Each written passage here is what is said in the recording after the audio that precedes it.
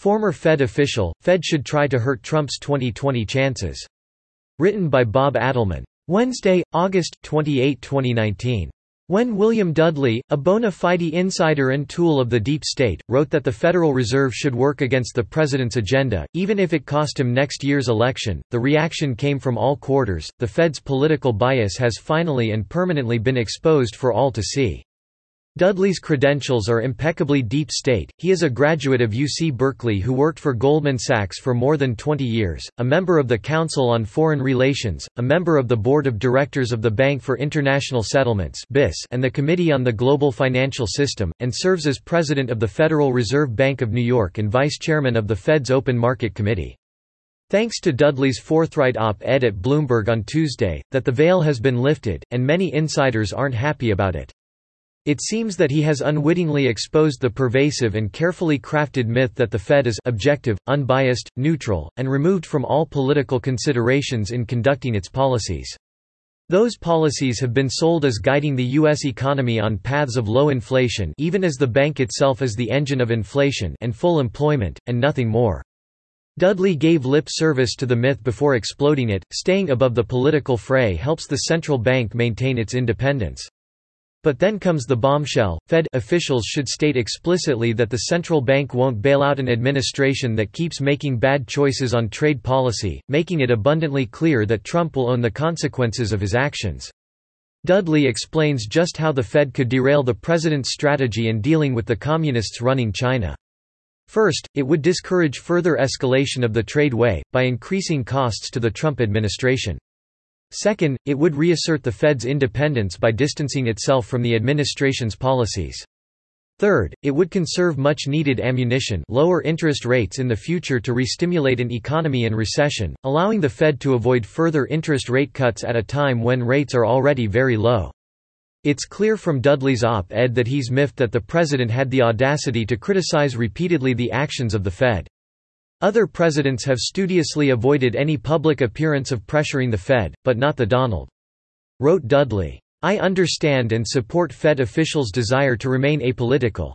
But Trump's ongoing attacks on Fed Chair Jerome Powell and on the institution have made that untenable. There's an argument that the election itself falls within the Fed's purview. After all, Trump's re-election arguably presents a threat to the U.S. and the global economy. Let's parse that threat to the global economy. This is the global economy run by globalists for which Dudley and his establishment peers have been laboring for decades. Trump is a threat to that global economy by declaring America's independence and sovereignty, and as a result must be removed from office.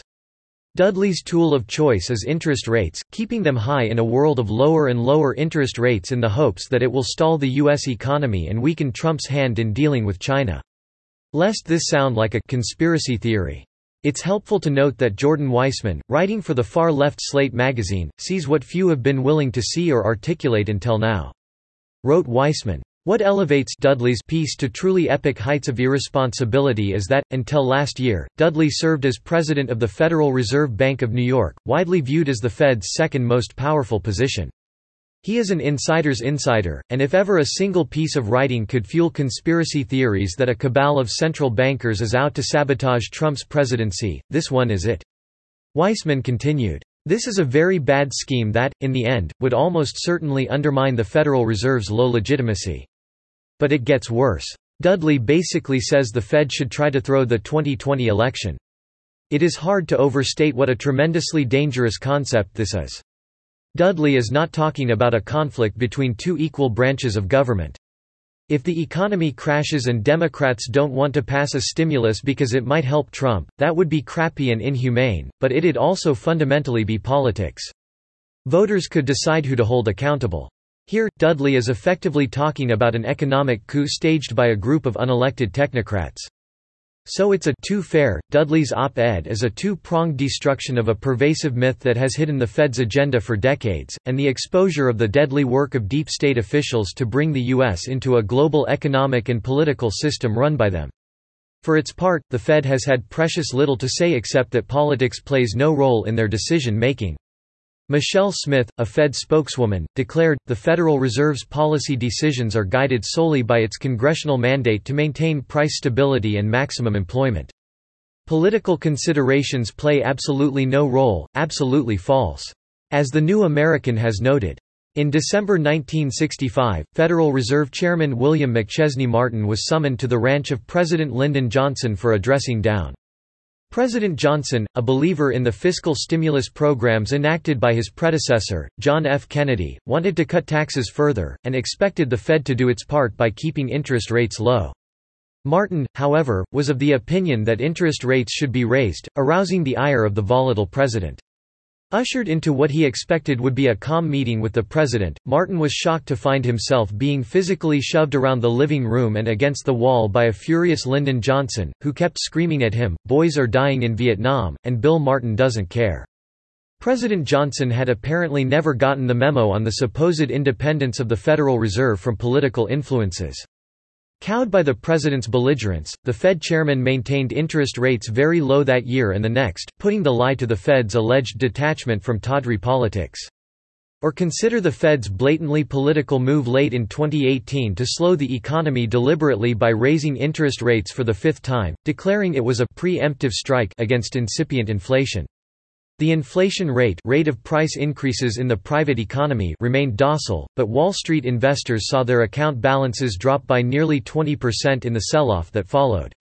Ryan Cooper, writing for the liberal The Week magazine, told his readers what Dudley's op-ed showed: "It's a perfect demonstration of what is already obvious. America's central bank, the Federal Reserve, is a highly political institution. Its heavily rich-friendly politics are just usually obscured behind a technocratic facade. Thanks to Dudley's op-ed, that facade has been ripped away, revealing the men behind the curtain who, until now, have wanted the rest of us to ignore their machinations." Subscribe to The New American and listen to more by clicking podcast on the top right corner of our homepage. Also, please consider donating to help us push out more content for you, our listeners.